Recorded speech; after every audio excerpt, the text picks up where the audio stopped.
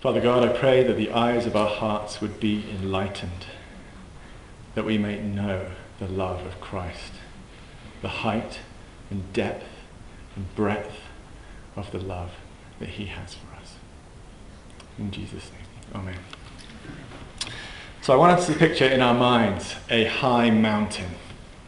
Not enormously high, but quite high, and rocky and desolate, with a hot sun beating down on it.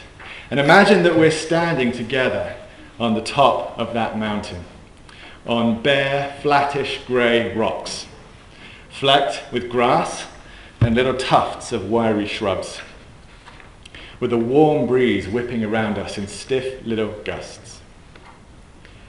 And the day is clear and we can see a long way, miles and miles over hot, dry country, rocky, sandy and mountainous. And it's quiet here.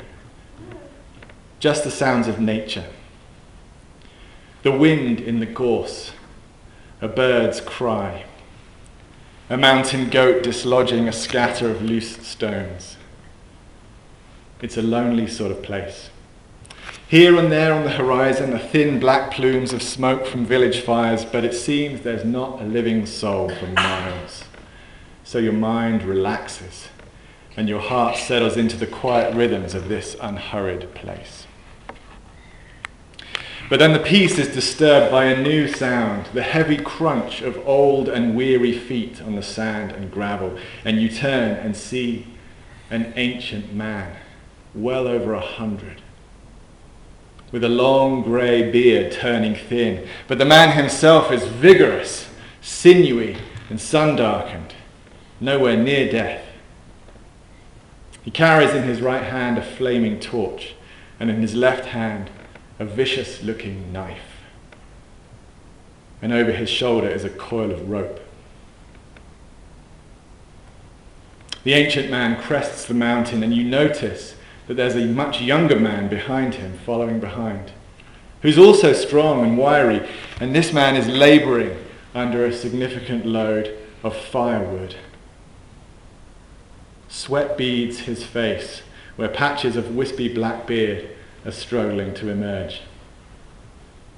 But the face, you see, has the same shape as the ancient man's. The same bright, dark eyes peer out of it, and you recognize the two as father and son. The father stops and looks about, and you see him silently deciding that this will be the place. He sets down the knife and the coil of rope, and he props up the flaming torch in a crevice of the rocks. Then he helps the boy to set down his own burden.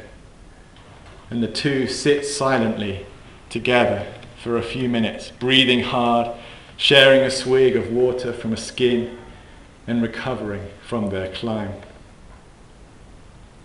Then up gets the ancient man, and with a great sense of purpose, he sets about collecting rocks. The son jumps up to help him. They find a good number of large stones. Some of them can only be lifted with the two of them working together, and they stack up the stones into a sort of rectangular structure, longer than it is wide and about 3 feet tall. And it's hollow in the middle, and into this hollow they arrange the firewood that the boy had been carrying. And now you see that the stone structure is an altar. And the two men are planning to offer a sacrifice to their God. And now everything is ready, but you can't see any sign of the animal they intend to offer. The work stops, and the mountain goes quiet again. And the father and son look at each other for a long time. And then the father speaks.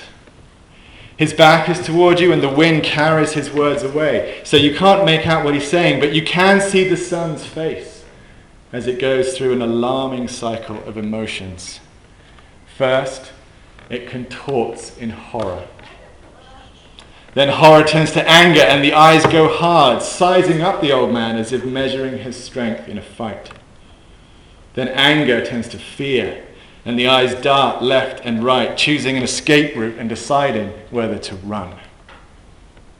But as the father keeps speaking, the boy's face crumples.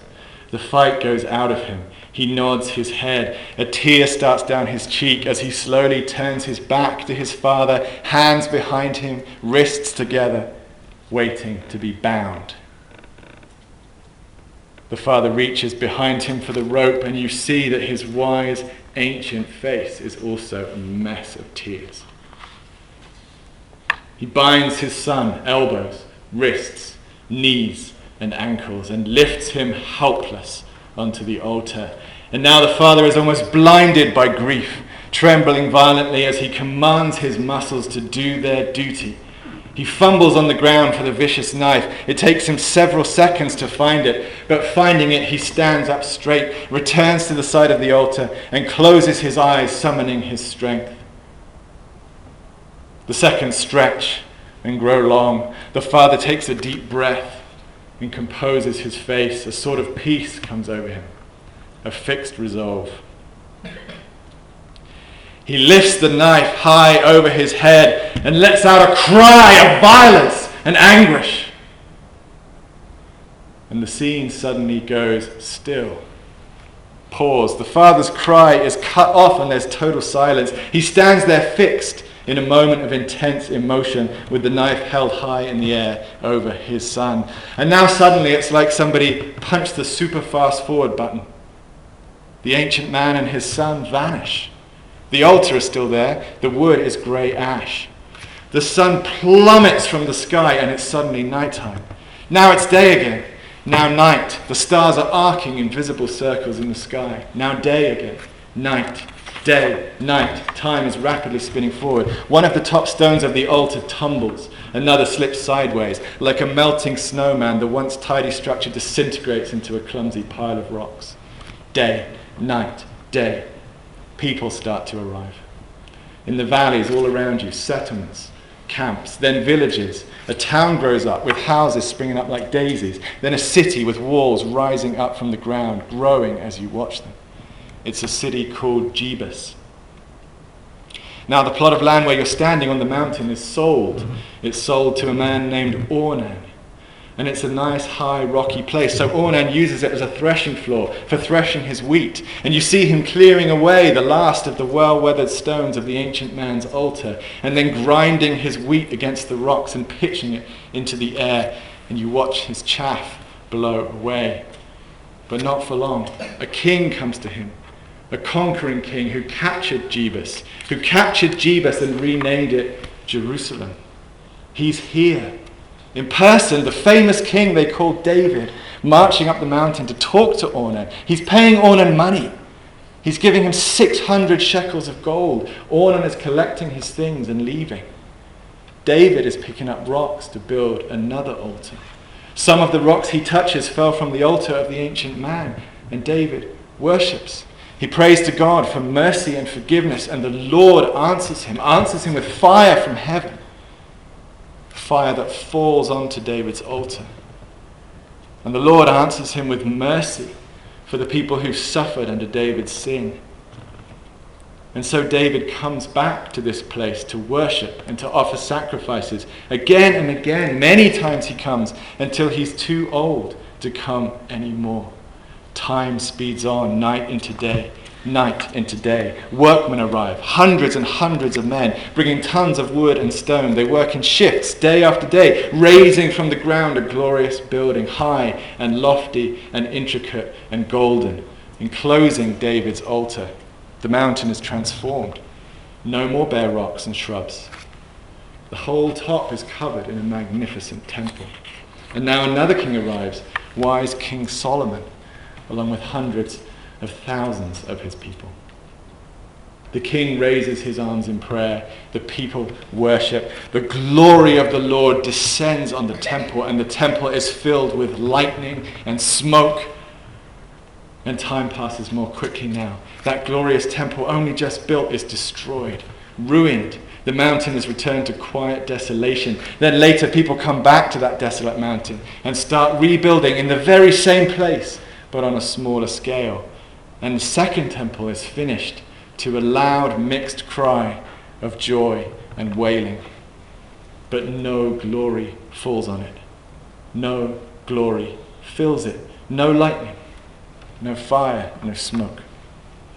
Time speeds on and Jerusalem grows. Its walls grow higher and thicker. Wooden houses are replaced with stone. The temple itself has expanded and embellished. A massive open courtyard now surrounds it. Huge walls, great gates, stone staircases. And now, as time slows again, another son is coming up the same mountain, riding on a donkey, accompanied by a large crowd shouting and singing, "Hosanna!"